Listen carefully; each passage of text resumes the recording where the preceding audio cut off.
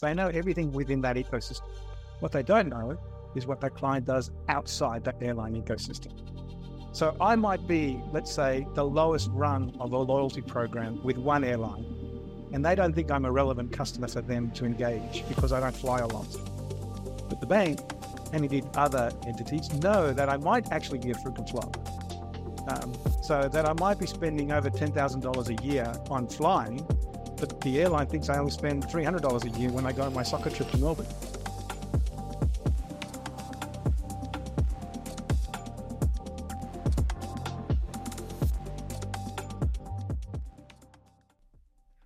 Hi there, and welcome to Data Conversations. I'm your host, Michael Bridgman, joined by my co-host, Danny Tyrrell. In this podcast, we dive into how businesses harness data in a safe and responsible way to drive innovation and create value for our society. We are passionate about collaboration and believe that growth or improvement comes from working together and being able to benefit from each other's experience and expertise. In each episode, we feature interesting individuals from diverse backgrounds, inviting them to share their unique stories for us to learn from. Joining us on today's episode is Emmanuel Alfieris.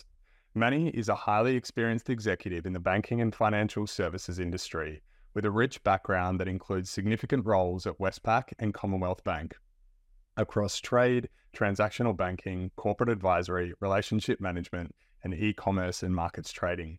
More recently, Manny has shifted his focus towards the data and analytics domain, where he aids organizations in unlocking new value from their data. In addition to his professional endeavors, Manny supports a number of community welfare and cultural initiatives and has been a board member on a number of not-for-profit charities. He's a mentor with Women in Banking and Finance and the Greek Australian Society. Manny, welcome to the show. Thank you, guys. And I was looking forward to this. I thought, this is the hottest data podcast in town. And I know you guys are going, they're going to call soon. They're going to call soon. So you're always on the list, Manny. We had you right at the top. We just wanted to find the right time to do the big reveal. You need a bit of a base first before you bring in your guns. So today happens to be the day.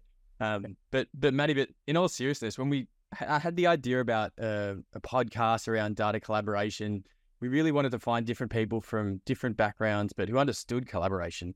And fundamentally, banking is one of those sectors that just touches everybody. Everybody needs to have banking in one way, shape or form, from individuals through the big corporates. And you've kind of lived that journey. So I think the great way for us to start today is just hearing a bit more about your experience in the banking sector. You've kind of done the journey from a grad through to a career kind of insto banker. How did you find collaboration really came to about through the banking sector in your own journey? Well, that's a great question. You don't appreciate it at the time, but almost every deal, once you're in an institutional bank, and an institutional bank basically means you're dealing with the top 500 corporates, governments, financial institutions in the country. And there's no deal which is just, a product off the shelf. Everything is customized. Everything is also largely contested. So the bank that wins is the bank that has the best understanding of their customer, knows who they are and knows what they want to achieve. And all of that is based on relationship, but also data. And it was becoming more and more driven by data, certainly in the last 10 to 15 years. And Manny, typically within a bank, you sort of reference collaboration, I guess, and to Danny's kind of question around maybe the ecosystem in the industry, but even kind of within the banking context, Danny and I have both spent a bit of time working in and around the big banks, and they're massive organizations, even kind of within a particular bank. But I'd imagine that collaboration also extends kind of within cross-functional teams across your own business, let alone the rest of the ecosystem when you're pulling together financing, warehouse deals, and these other things as well. You're right. It's multifaceted, multi-party, multi-people on both sides. So on the client side, we would often deal with the treasury department, but they had to bring in the business units, obviously the finance units, the operational units. At our ends, there was no one owner of a particular product or capability. So we were often the front end, certainly the latter part of my career where I was the relationship executive. So you had to bring in product people, compliance people, credit people to bring it all together. And it was never a cookie cut, never ever cookie cut. The lawyers, I remember them I kept on saying, come on, surely it's the same as the last deal, just cookie cut it. And they were quite forceful in reminding me how nothing is the same. Yeah, it's a good story, I think, in terms of nothing quite being the same for different deals you go through in banking. But I think it's also important to think that's kind of what the collaboration world's like in general. Like, it's easy for vendors or organizations to say, oh, this is just going to be the same as last time. But really, if you want to understand an organization, if you want to understand a customer, it's about truly understanding who they are. And I think data's played a really big role in that over the years. You spent a lot of time at Commonwealth Bank, which, for those who maybe don't know, is the largest bank here in Australia. And they're really ones who I'd say have led the technology journey. How did you see their thinking evolved over the years around how important data actually is to both understanding organizations, but ultimately also their customers as well? Yeah, perhaps I can go a little further back because it's sort of a continuum and talk about Westpac. One of the famous Australian CEOs, and certainly one of the renowned CEOs at Westpac, was Gal Kelly. And Gal Kelly simplified it in a very concrete way. She didn't talk about data per se, but you can, when I tell you, I guess, what she told us to focus on, you can see where data comes into it. She said, know me. In other words, if I'm the customer, you need to know me. You need to understand me, know what I'm trying to achieve. And thirdly, you need to help me. Right. So those were the three things. And what's happened in banking, and I'm sure this is the case around the world, getting to that data insight so that you could address know me, understand me, help me, was very hard because the data infrastructure was in a spaghetti diagram of systems. What CBA did is they made an important decision during the global financial crisis, which was they were going to invest over, I think it's around $1.4 billion at the time, unraveling the spaghetti diagram and making it effectively one black box. So all of a sudden you had the credit card data, the mortgage data, the wealth data in one place. And once you solved that technical element, then you could solve the other element around know me, understand me, help me. Very analogous to a lot of kind of other industries that we hear from, and some of the other guests have mentioned this as well. I think that's, there's many retailers in the country now who are going on that same journey with their own kind of e-com, on-site, whatever else it is. But that simple framework is know me, understand me, and help me is a cracker. I'm assuming Gal doesn't have copyright on it. She's putting a book, so I'm sure we can all use it. But yeah, so what happened at CBA, once you started understanding what clients were doing, and more importantly, I guess the big shift in collaboration is not understanding your client, but in a corporate sense or a government sense, understanding what their clients or citizens were doing. Now we could get that picture. So understanding, for example, one of the things that I was involved in was the Opal card, the transit ticketing system for New South Wales in Australia, in Sydney. Understanding what commuters were doing and understanding how they behaved was a way that we could calibrate how they could, real simple things in the early days, top up their transit card. What predisposition do they have online? Where should you place the ticketing machines? And those were the sort of things that, again, really collaborative in nature with the transport department here, but it was driven by the data. So knowing what question to ask and then how to resolve it, data was very important in that collaboration. Yeah, I think data, it plays a massive role in really getting to that understanding, as you said. A lot of people, a lot of organizations just try to know a customer as much as possible. And I guess that's what they get to see from their interactions with the customer, right? But actually truly understanding someone is that multifaceted view. So what they're doing across other sectors, other organizations. And I think there's plenty I'd like to come back to on that in terms of why bank data actually is quite interesting to the broader understanding. But I guess before we go there, I think it's just pertinent to point out that if you don't have the last piece of this puzzle, I think this is where people are getting a bit concerned. If you're just trying to know and understand and just try to make that as deep as possible, you start to get into that creepy territory. Why do you need to know so much? Why do you need to understand so much?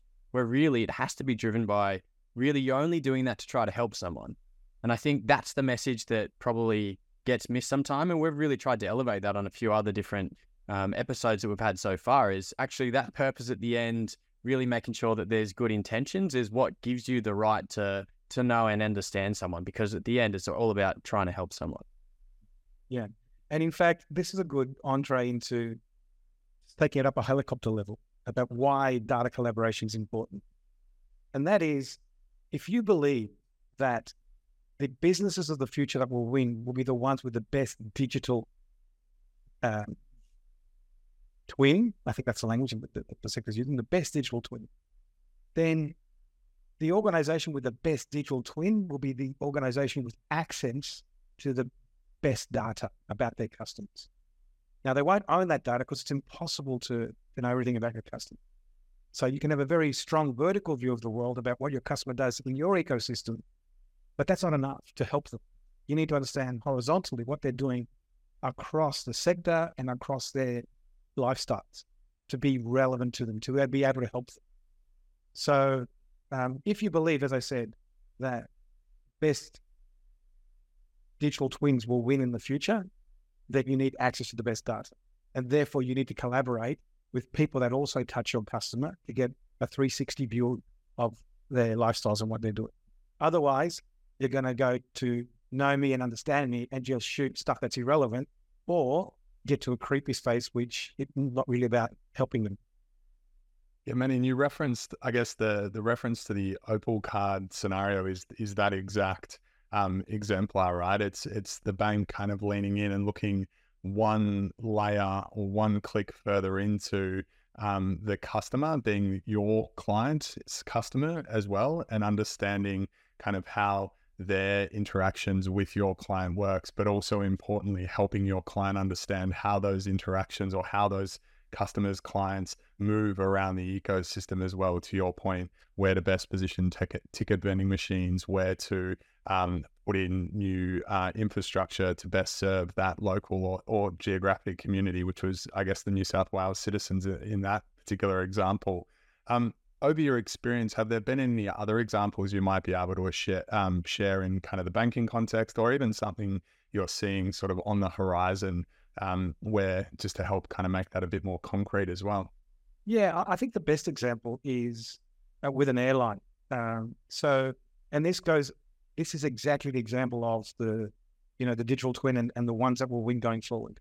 An airline has a very deep view of a customer's engagement with that airline in that ecosystem. They know if they're a frequent flyer, they know what price points they like, they know if they upsell or cross-sell into, vehicles and hotels and insurance and all sorts of other things. They know everything within that ecosystem. What they don't know is what that client does outside that airline ecosystem. So I might be, let's say, the lowest rung of a loyalty program with one airline, and they don't think I'm a relevant customer for them to engage because I don't fly a lot. But the bank, and indeed other entities, know that I might actually be a frequent flyer. So that I might be spending over $10,000 a year on flying, but the airline thinks I only spend $300 a year when I go on my soccer trip to Melbourne. So how do you get insights on what people are spending in terms of their wallet on travel and hotels and cars and everything else?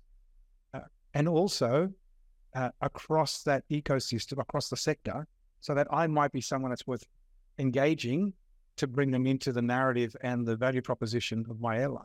So if I see someone at the bottom rung of the points program, they're not necessarily not an attractive customer. They might indeed be the most attractive customer. You just need to engage them to encourage them to swap over and try my proposition. Yeah, I think it's a really good example. And I think when we talk through these examples, we often speak to an individual example, but it's good to note as well that actually we're not always talking about knowing that Michael is the high flyer or he's the one who's got the spend as well. Sometimes pulling this data together is actually saying, holistically, this is what we're doing. And I think that's where a lot of the bank data becomes interesting, because you don't need to just show what someone's spending individually, because a lot of people probably don't want everyone to know where I spend all my money.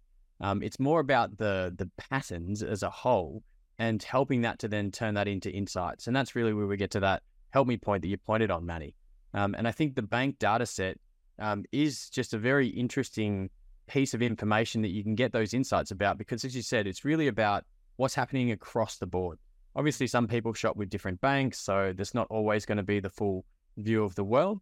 But it's really just that spending on category, and by category we mean maybe how much someone is spending on retail or someone's spending on airlines. It really does start to click across, as you said, not just that narrow inside line, which helps to give it information to those organizations who need to make those decisions. Yeah, and importantly, particularly when you start using data sets that are, protected and constrained by legislation or indeed, customer commitments like consent, it's really important you get that right. Right? We've seen in Australia 4 big examples where data wasn't protected and, done properly. And to be honest, that's what excited me about what Dataco is doing, that you've solved that problem, that you can collaborate safely with really insightful data, but still keep the individual's data protected. And you're right, it's not about Manny, but it's about the 4,000 Mannys that are out there. How do I become relevant to them? And how do I understand, what media they use, where they travel, what hotels they like, so that when I do engage them, without knowing them one-on-one, I know what the cohort looks like and I know what that cohort would find resonates with them. And particularly in a world where privacy legislation is becoming stricter, and you need to be able to demonstrate the whole consent provenance, the organizations that will win. Again, how do you get access to the best data? You need to collaborate with entities. Banks are one of them, insurance companies, airlines, regardless of whether or not they're legally constrained in sharing data, morally or business-wise, they're going to be constrained. So you need to find a way to make that collaboration work. Otherwise, you're going to be, understand me and know me, but still missing the mark. Yeah, that's great, Manny. And that might be a good segue. You touched on it very briefly there, but you are kind of on board and working with us closely at Dataco now, which Danny and I are really, really excited about. As I said in my intro, you have shifted your focus away from the pure kind of banking landscape, and you really are focused now on helping organizations, including large financial services institutions, both in Australia and abroad, unlock new value from their proprietary data assets. And kind of what that means is you spend a lot of time looking at big data assets, kind of looking at macroeconomic trends. And in fact, you post about this pretty regularly on LinkedIn. I think one of the things we wanted to maybe try and do today for the first time on this podcast was highlight and bring something up on the screen for our viewers to interact with. So I'm going to have a crack here at bringing up a bit of a chart. This is, I think, a post that went live today, but maybe I'll bring this up and see if we can make the magic happen here, and then maybe talk us through where you've got this data from and kind of what we're seeing as well in the market. Yeah. Rockonomics. So this is really interesting. I do scan what the ANZ economics team pushes out to the market. And ANZ Bank has a great research and economics team. They leverage bank data, bank spend data, and then aggregate. So one of the things that's been driving my interest is in a cost of living difficult environment for households, what are Australian households spending their money on? And I find things that are really surprising. In this case, the top category for 2023 for discretionary spend was live theatre and ticketing agencies. And my hypothesis on that is that this was the Tay-Tay phenomenon. This was the Taylor Swift era's a tour, plus Beyonce, Elton John, a few others that are there. That's driven an extraordinary growth of 17% in that area. And what I find interesting is, I think look at the standalone, it's kind of interesting. But then when you start thinking about COVID, pre-COVID, how have our behaviors changed? What does this mean for profiles of people? What do they find interesting as a promotional offer? The interesting thing there are things that are falling away, like amusement parks and hobbies and books, sadly for me, is really interesting. And again, the organizations that understand this driver with their customers will be able to resonate better with them than those that don't, how their customers overlap on this dynamic. Yeah, absolutely. I think I'm totally in this first category, Manny. I sat there with multiple computer screens trying to get Coldplay tickets at the end of last year. We missed out on Taylor Swift, but at least we've got Coldplay lined up. But I definitely fall into that first category. And I think, as you said, this bank data is probably not everyone thinks about this type of insights as what you get from bank data. And I think if you know this, it's more around, okay, what can I do to help my customers? And maybe I'm not even I've got nothing to do with the ticketing industry, or you might not think, maybe I'm an insurer. And as part of my insurance program, I might have some offers that I give to my customers, all my members. And if I know that everyone's liking going to see shows and it's really competitive and they're getting really expensive, maybe I can do a deal with them to help to bring that to my customers and really help them do something that they want to do and drive some of that kind of engagement with my own brand. But I think really where we've always seen the value of collaboration is this is great from just seeing the bank's view, but it's not everyone going to buy tickets to Coldplay. My parents didn't get tickets to Coldplay, surprise, surprise, but they're probably still a member of the insurance agency. And so for them to go and say, actually, it looks like bookstores are declining, no one's going and buying books, but you could resegment by your customers and said, well, actually, this kind of older demographic of mine, which is still very highly valued customers to me, they're way more interested in books. I can give them an offer to do with books and engage them as well. So I think that's a lot of what we try to get across in terms of really communicating the different levels of value you can start to get. And again, not at saying my mum's going to get books necessarily, but it's more the category of who those customers are going to get books to help them and find a way to help those customers. Yeah, and you remind me, it's been a while now, but my statistics lecturer at university saying, beware of the averages, right? Yeah. And this is a great example, right? So this is the averages view of the world, and it's interesting from a high-level economics view and sector view, but then you've got to work through your particular cohort and how that overlays on this market dynamic. I mean, for example, there's another one. This is the second one, vape cigar stores. Extraordinary growth in Australia over the year, and that has government policy implications. How's the government thinking about this? Yes, taxes and the likes, but in our state, in New South Wales at the moment, there's a ban on selling vapes from the 1st of January. So, what is it about this dynamic? Did people sort of stock up in the lead to the ban? And what does that mean for downstream health and economic outcomes? Yeah, vapes is a really good one to call out, Manny, because sometimes I think when organizations look around what data to report, sometimes we look at these categories and be like, oh, we shouldn't give people performance on vapes or gambling or whatever it needs to be. But actually, that's really critical information for an organization to try to put deterrence in place. If I'm say a health organization and I can see that there's all these young teens or whatever the demographics are, or organizations who are getting involved in vapes, maybe I want to put some other health messages about that. So I think all of those categories, sometimes we look at things, same with beer, wine and liquor, so it can be used in a really powerful way, and make sure the messages are used in a really powerful way. And I know we're not going deep into, say, the Privacy Act, and this is one of the ones we've touched on previous shows, but there is some restrictions and rules to make sure people don't use this information in the right way. But I think it is important to keep surfacing it up so we as a society can help to manage some of those messages and tackle some of those harder issues like vapes. And in addition to that, and this is again one thing the data code does really well, is yes, there's a privacy element, then there's a governance element. So what will this data be used for? And this is a great example. You could use it for good or for bad. For good, like you're saying, the government, health agencies, education, all that sort of stuff. You need the governance frameworks to do that. Otherwise, you can have people using the data for nefarious elements. And unless you have the governance overlay, that's exactly what's going to happen.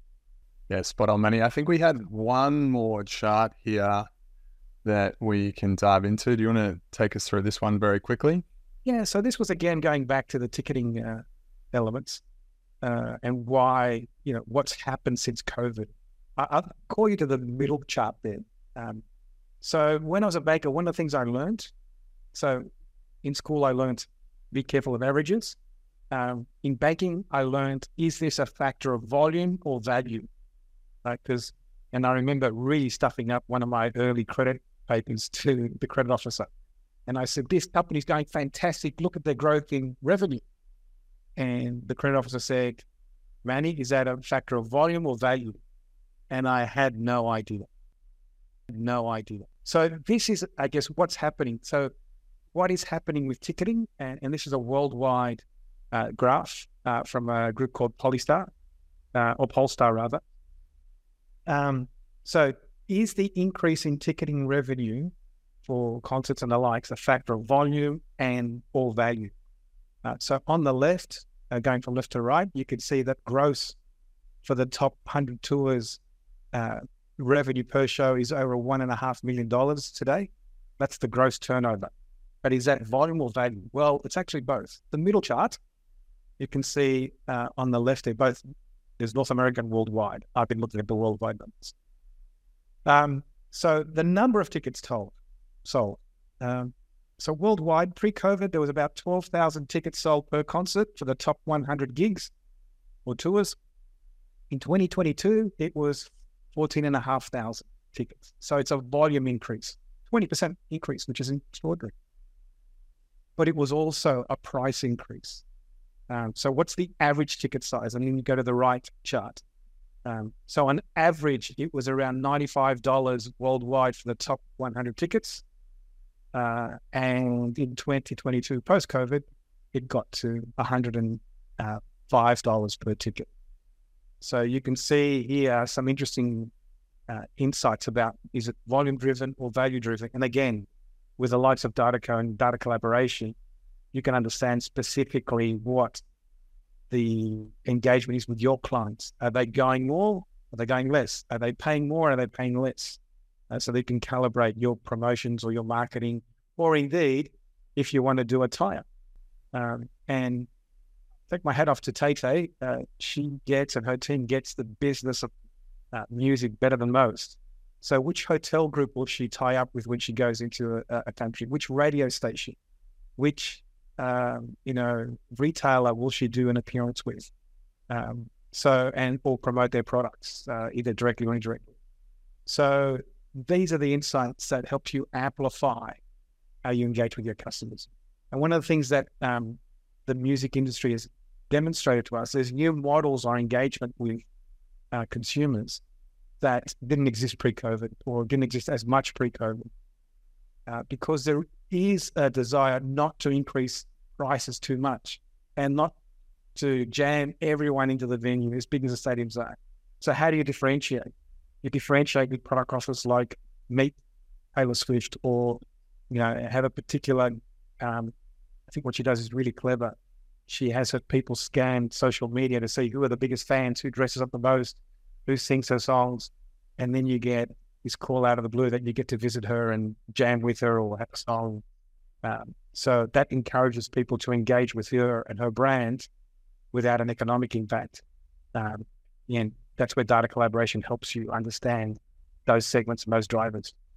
Yeah, a couple of really key ones there, Manny. I think the whole collaborative ecosystem is exploding. And if we're going to stay on the Taylor Swift, I'm not saying this is set up as a collaboration, but the whole Kelsey kind of relationship and what's that's done to the fan base of the Kansas City Chiefs over in the NFL. If that's been planted, that's fantastic marketing, but hopefully that's actually true love. But we're seeing a lot more of these brand tie-ups that really start to drive value. And as you said, it's because you can't just keep squeezing the same lemon, right? There's got to be other ways that you've got to work together in terms of creating value for individuals. And I think the other key one that you were talking about there is also why it's important to understand the broader landscape. Because in that ticketing example, if I say was a retailer, I'm a sporting goods retailer. If I move the example to that space, maybe it looks like my sales have been increasing year on year and it looks like I'm going okay. But actually, last year there was a massive boom in sporting goods sales. And I might have actually lost sales compared to how much everyone else is spending.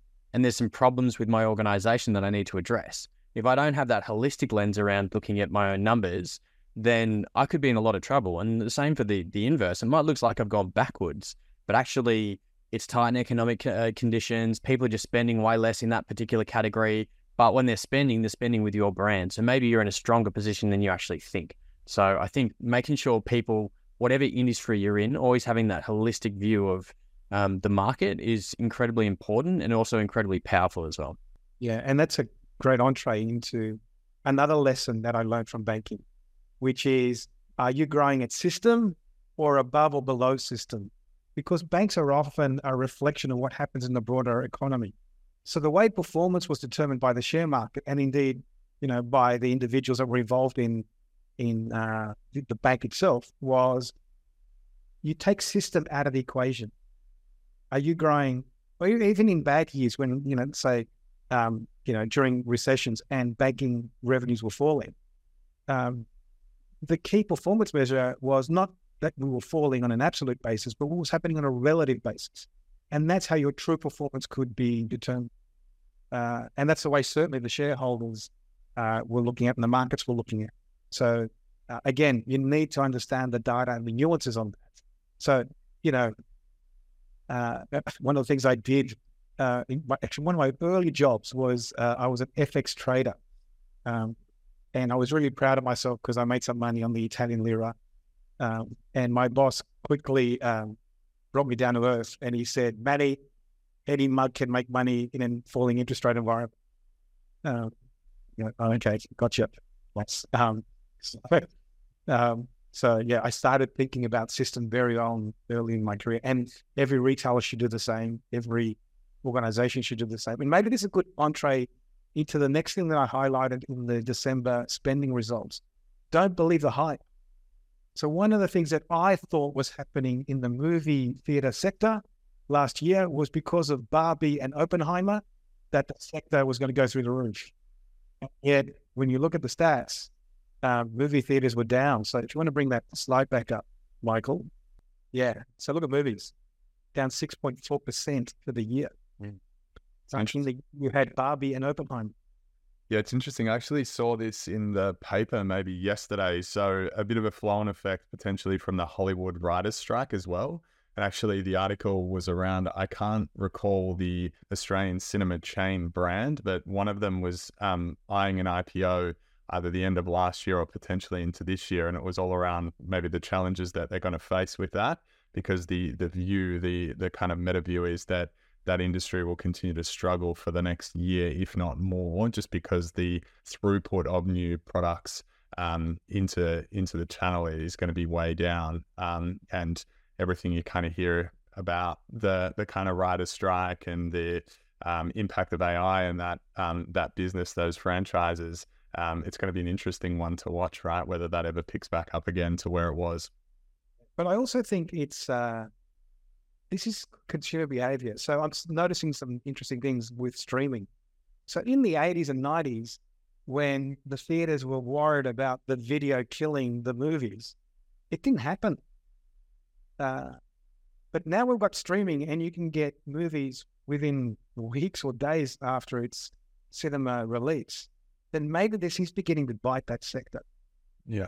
Again, it poses the question because, again, this is the average. Be careful of the average. But if you're a streaming provider, you need to understand this driver. If you're a multi-theater operator, you need to understand this driver.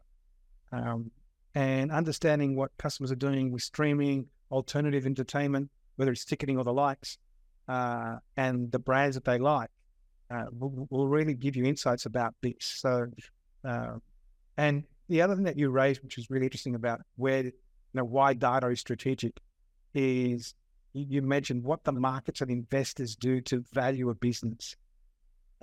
We're doing a piece of work with a customer now, which is really interesting. They're in a traditional business. I won't sort of talk about the sector, but it's a traditional business and their valuations are 8 times EBITDA, or so 8 times cash flow. Now we're helping that business sell their data because they're a great lead into particular sectors. Who are happy to pay and want to pay for those insights to get that holistic view of the customer. They want to create the best digital twin.